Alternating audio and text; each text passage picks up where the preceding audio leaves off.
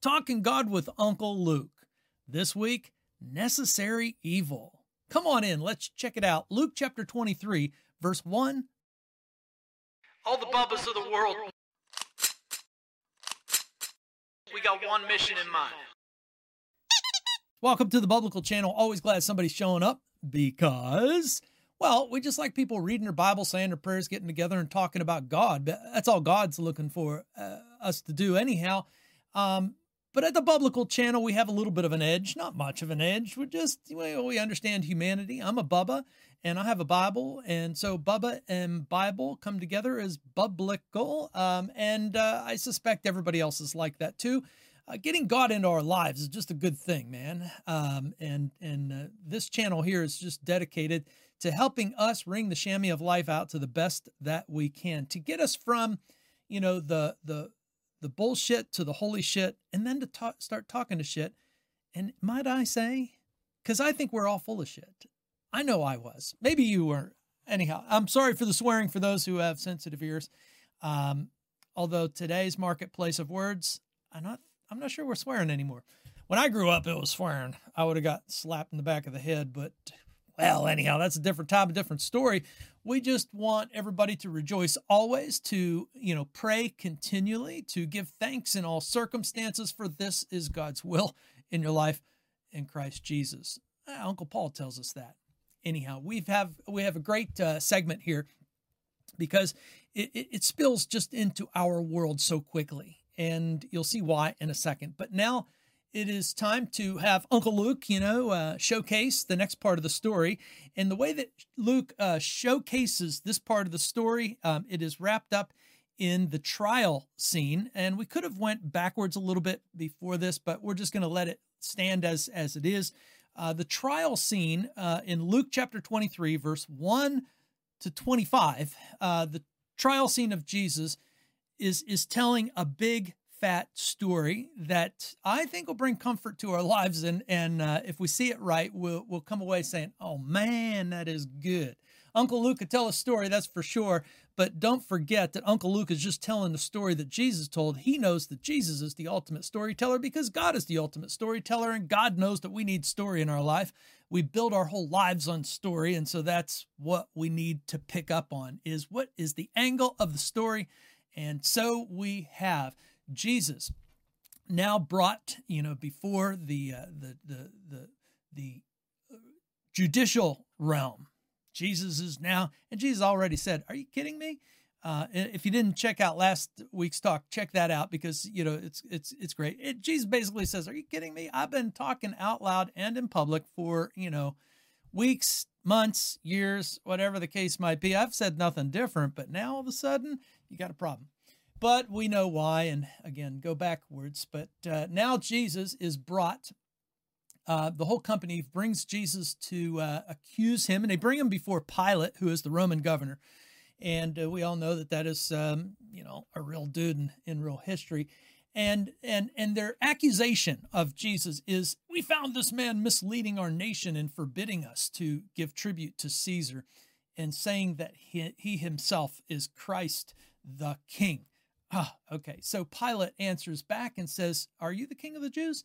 Jesus says, "Well, you said so." Pilate says to the chief priests and the crowds, "I don't find any guilt in this man." But they were urgent, and they said, No. He stirs up the people, teaching throughout all Judea and Galilee, even to this place. Pilate hears this, and he asks whether the man was a Galilean. And when he learned that he belonged to Herod's jurisdiction, he sent him over to Herod, who was himself in Jerusalem at the time. Convenient.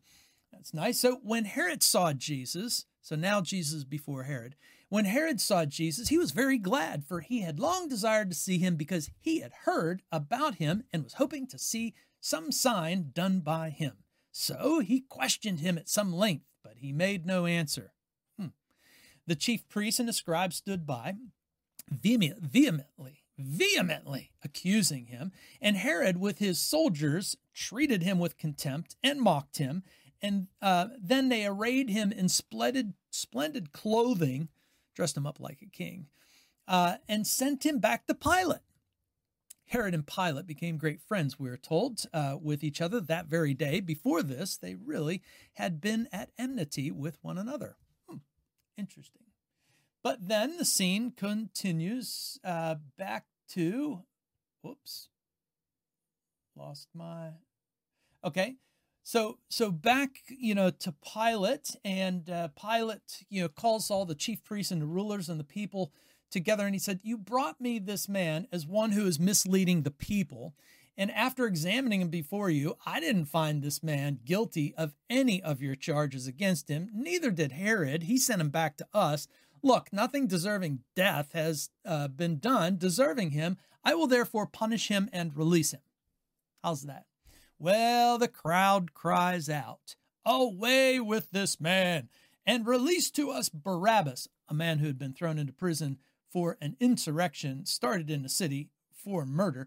Pilate addressed them once more, desiring to release Jesus, but they kept shouting, "Crucify him, crucify him." A third time he comes out and he says, "Why? What evil has he done? I've found no guilt in him deserving death. Oh, therefore punish and release him," he says again.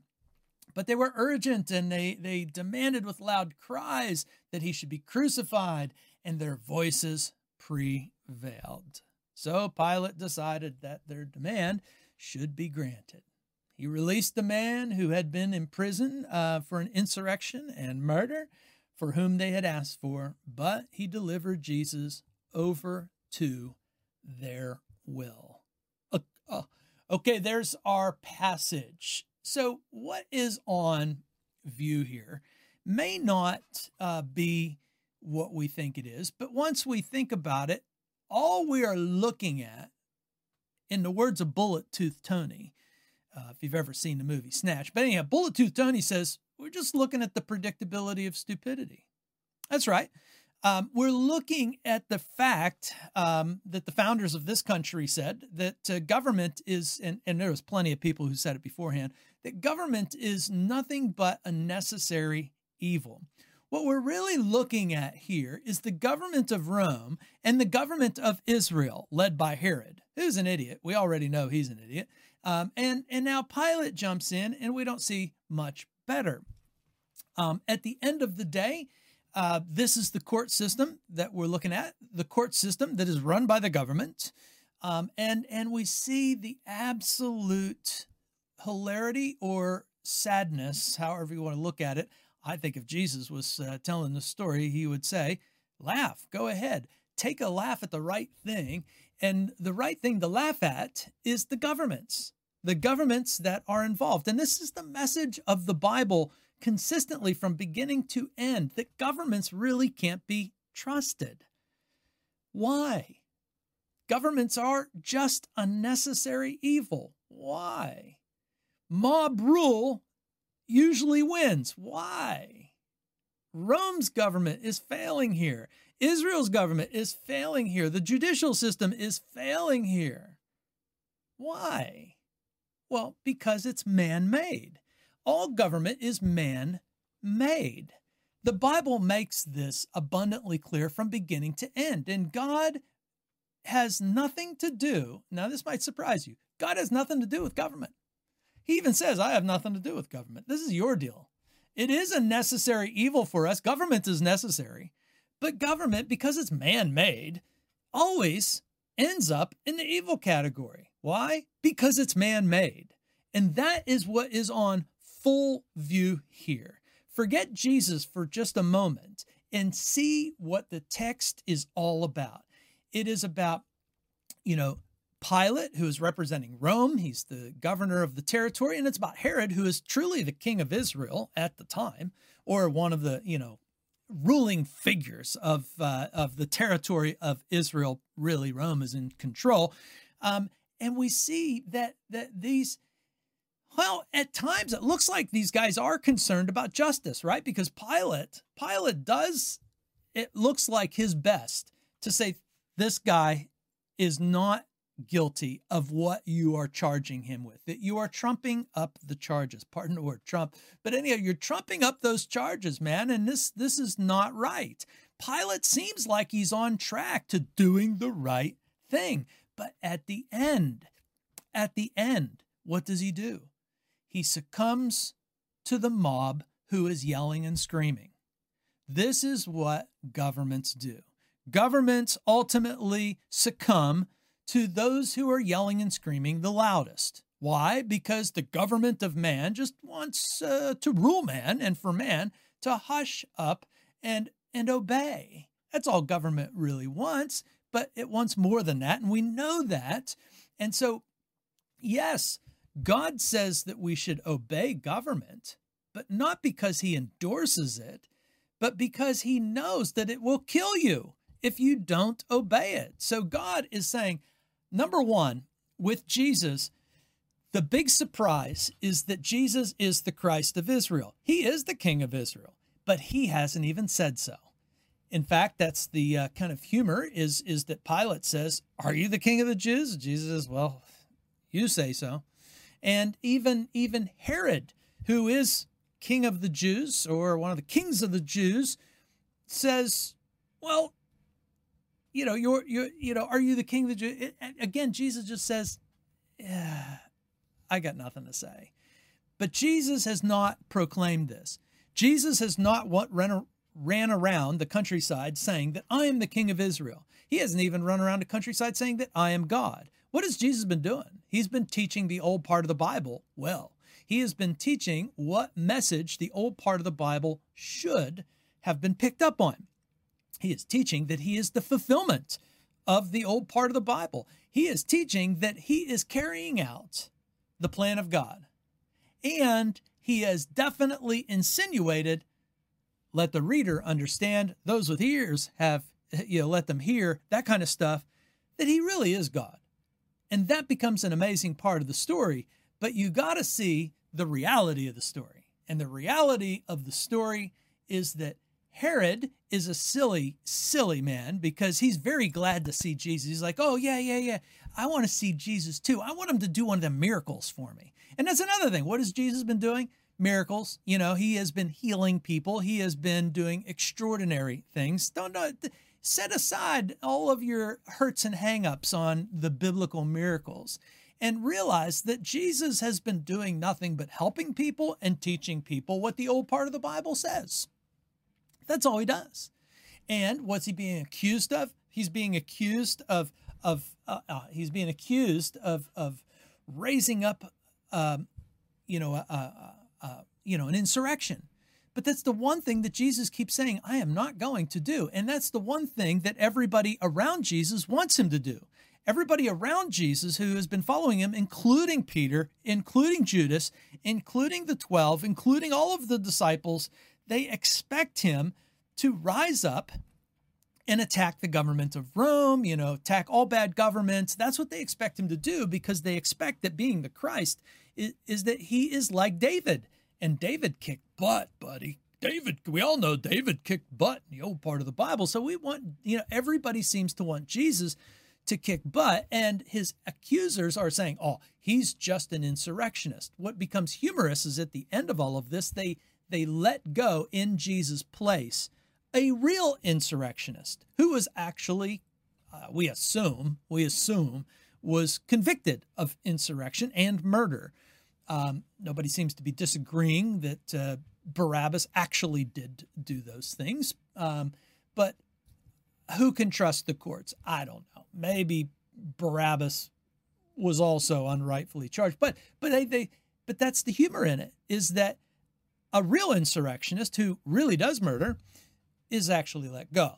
Jesus, who made it very clear to his apostles, his disciples, his gang, and his audiences that he was not here to encourage violence. And so the word of God, standing right there in front of everybody, has made it very clear that he is not here to topple governments. And any kind of toppling governments in the name of Jesus Christ that has gone on afterwards is never correct. Never correct. Never. The endorsement of God is never on those who are, killing people in the name of God.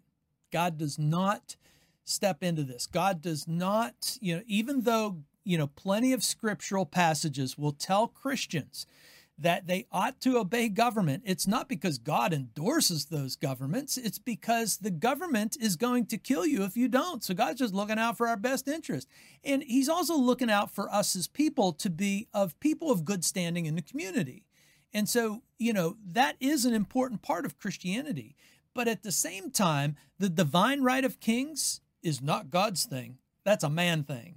Man has developed this idea of the divine right of kings. Go back to the pharaohs, go back to, to the Caesar of Rome. They all said very clearly that they are part God. Well, here you have the real man, Jesus Christ, who actually is God. And that's also part of the wonderful paradox in all of this. But the man, Jesus Christ, who is actually God, is not picking up a sword, and he is not encouraging anybody to topple their government. But he's certainly not asking you to trust government. No. The Bible stands alone in telling people that governments will never be able to be trusted because it's man-made. And think about the reality of Christianity today. The reality of Christianity today is that Christianity is on hard times. We are no longer in the driver's seat per se. In fact, that many people are embarrassed if you go around saying that you're a Christian. Why? Well, because Christianity is simply seen as man-made, just another man-made religion, we are told, and lumped into the basket of things man-made, and therefore it can't be trusted. Well, if that is true, then certainly government is man-made, especially from an atheistic point of view, right? If there is no God, then governments are man-made.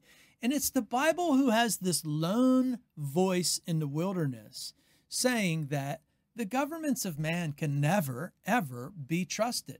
The predictability of stupidity, the unnecessary evil that government is just what it is. It's something that man creates, and inevitably, it goes bad. So the other interesting part of this segment to me is that it is actually history. There is a man of history named Herod. There is a man of history named Pilate. We have all the verification from historical scholars in the world that attest to the fact that these people existed. Never in the history of Christianity's beginning did anybody rise up and say, well, this is a completely made up story. Nobody said Jesus didn't exist. You can find Jesus' name actually in Roman records, here and there mentioned later on, talking about Jesus. Nobody's saying, well, this mythological Jesus figure people have made up. Nobody says that. But the times that we live in are pretty interesting because history is out the window. I know that because I taught history for 12 years in the public school system. And I'm telling you, nobody likes history anymore. Nobody likes philosophy anymore. Nobody likes theology anymore, which tells me nobody likes to think anymore. That's our world. And our world is growing, ever more, well, like this passage, where you have Pilate who seems to be concerned about justice, but tries to avoid the subject by giving it to Herod. Herod, appears to be concerned about justice because Herod does not convict Jesus. He's just disappointed with Jesus because Jesus doesn't answer his questions and Jesus doesn't perform a miracle for him, and so Herod's just like, go fine, we'll beat you up and we'll dress you up in king's clothes and we'll send you back to Pilate. And then when Pilate finally gets him back, he's like, I don't want to deal with this, but the crowds and the mobs insist that he do.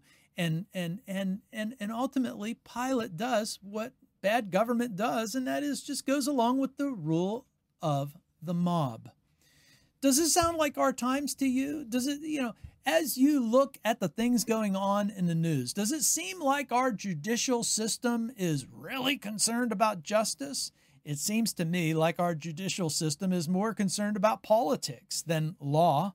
used to be that, the judge, whether it was a man or a woman, was absolutely concerned about the law and the law alone, even if they disagreed with the law. These days, not true. The judges that are making decisions are more concerned about politics and mob rule than they are anything else. And our own political leaders, well, let's just face it. We know that things are getting worse. Our government, as it grows, I love the United States of America. I love the ideas that built this country. The ideas that built this country were clear in the founding framers' minds, and that is that government is an unnecessary evil. Government is a necessary evil. They didn't think of government as, the be-all to the end-all. They wanted government to do its minimum, to do the minimal work. And they established a Constitution and the Declaration of Independence to make it very clear that government needs to be minimized so that mankind can be maximized. And we have seen a wonderful turn in history for the better in the last 200 years. Humanity has improved leaps and bounds the more free humanity gets. But the interesting thing about our times is that governments are growing in their power and in their force. And as governments grow in their power and in their force, we see the same thing here, that they become more and more concerned about a mob rule rather than the majority rule or the voice of the people.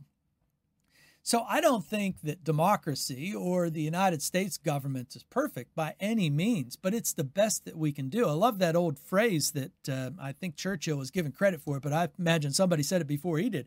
But democracy is the worst form of government except for all the others. And I know we live in a democratic republic, of representatives, and that's all good stuff. That's all good stuff. But the reality of people today is that they seem to be very content with giving more and more power to government when the founding framers of this country said, no, government should actually have the least amount of power possible. The Constitution was designed to actually contain the monster of a federal government. State governments were actually, supposed to hold more power over, in our lives than federal governments. The whole idea of government in the Constitution and in the Declaration of Independence is that government is man-made, and so therefore it needs to be, in control of the people. The people need to be able to control it. Does it feel like the people control government these days? Well, it does feel like some people control it, but not the majority of people. The majority of people that I know do not, seemingly, agree with much of what goes on in government. And I don't care which side of the aisle you're on. But the side of the aisle that I'm on and the side of the aisle that God is on is his own. God himself. So let's switch the scene over. The big glaring, gorilla in the storyline is the failure of government, the stupidity of government and how it oftentimes works. Let us not forget that Rome was a dictatorship, and so that's what dictatorships actually do. They inflict power and they use a mob to justify the power that they have. And there is no government. There has never been a government, in the world that God has endorsed and said, well, this is a good government. Even Israel's government, God very clearly warned Israel ahead of time saying, this will fail. This is not going to go well because you want a king, because you want a powerful government like other nations have, this will fail. So what does God govern? The family. That's what God governs. God's government is just the family. He will govern from the family always. Well, anyhow, so the other side of this is that Jesus is in the middle. He is at center stage. And because we know by now that Jesus is God in the storyline, we see another remarkable feature here, and that is the remarkable nature of God as revealed in the Bible and the Bible alone, and that is that God endures our stupidity. That's right. God saves us, and he factors in our own stupidity when he saves us. God endures the stupidity of human beings. Our governments are nothing more than a stupidity, an unnecessary evil for us managing ourselves. We're not good judges. We don't understand good and evil, applied fairly. And the last thing that we should do in this scene is pity Jesus. Jesus is not concerned about his lumps that he's going to take. Jesus is not concerned about being treated poorly, because God is intentionally enduring our stupidity for one reason: to show us that he can be trusted, to show us that we should run to God when we see the stupidity of everything that is man-made. We should run to God because he can be fully trusted. And at the end of it all, only God is the one saying that our evils are actually not a necessity, but that in order for our evils to not be necessary, we're going to need God to intervene. And that is the message of the story of Jesus Christ. That is the message of the story of the Bible once and for all, that unnecessary evil is going to exist. But there will come a day when God will deal with all of the unnecessary evil once and for all, and he will deal with it in the person of Jesus Christ, the one who endured our stupidity, who is going to die at an unjust judicial system led by another unjust government, and that the reality is that God has this remarkable patience with us, that he loves us despite ourselves, despite what we do. And I can't help but to think of the prophet Micah, chapter 6, verse 8, who says, "What does the Lord require of us, O man, but to act justly, to love mercy, to walk humbly with our God?" Clearly, this passage reveals that nobody seems to have Micah chapter 6, verse 8 on their minds. And today, the marketplace of humanity that we live in, well, it also doesn't seem to have Micah chapter 6, verse 8 in its mind as well. Our judicial systems, our institutions seem to be absolutely obscurely based on mob rule, just like we see going on around Jesus Christ, who unbelievably endures our stupidity. Now, to show the world that he is, capable and can be trusted, he will be rising again, saying that our stupidity does not hold God down. Our evils does not hold God down. And that's why we should run to God and the storyline of Jesus Christ. And that's what I got for you today. Love you. Thanks for showing up. Catch you next time.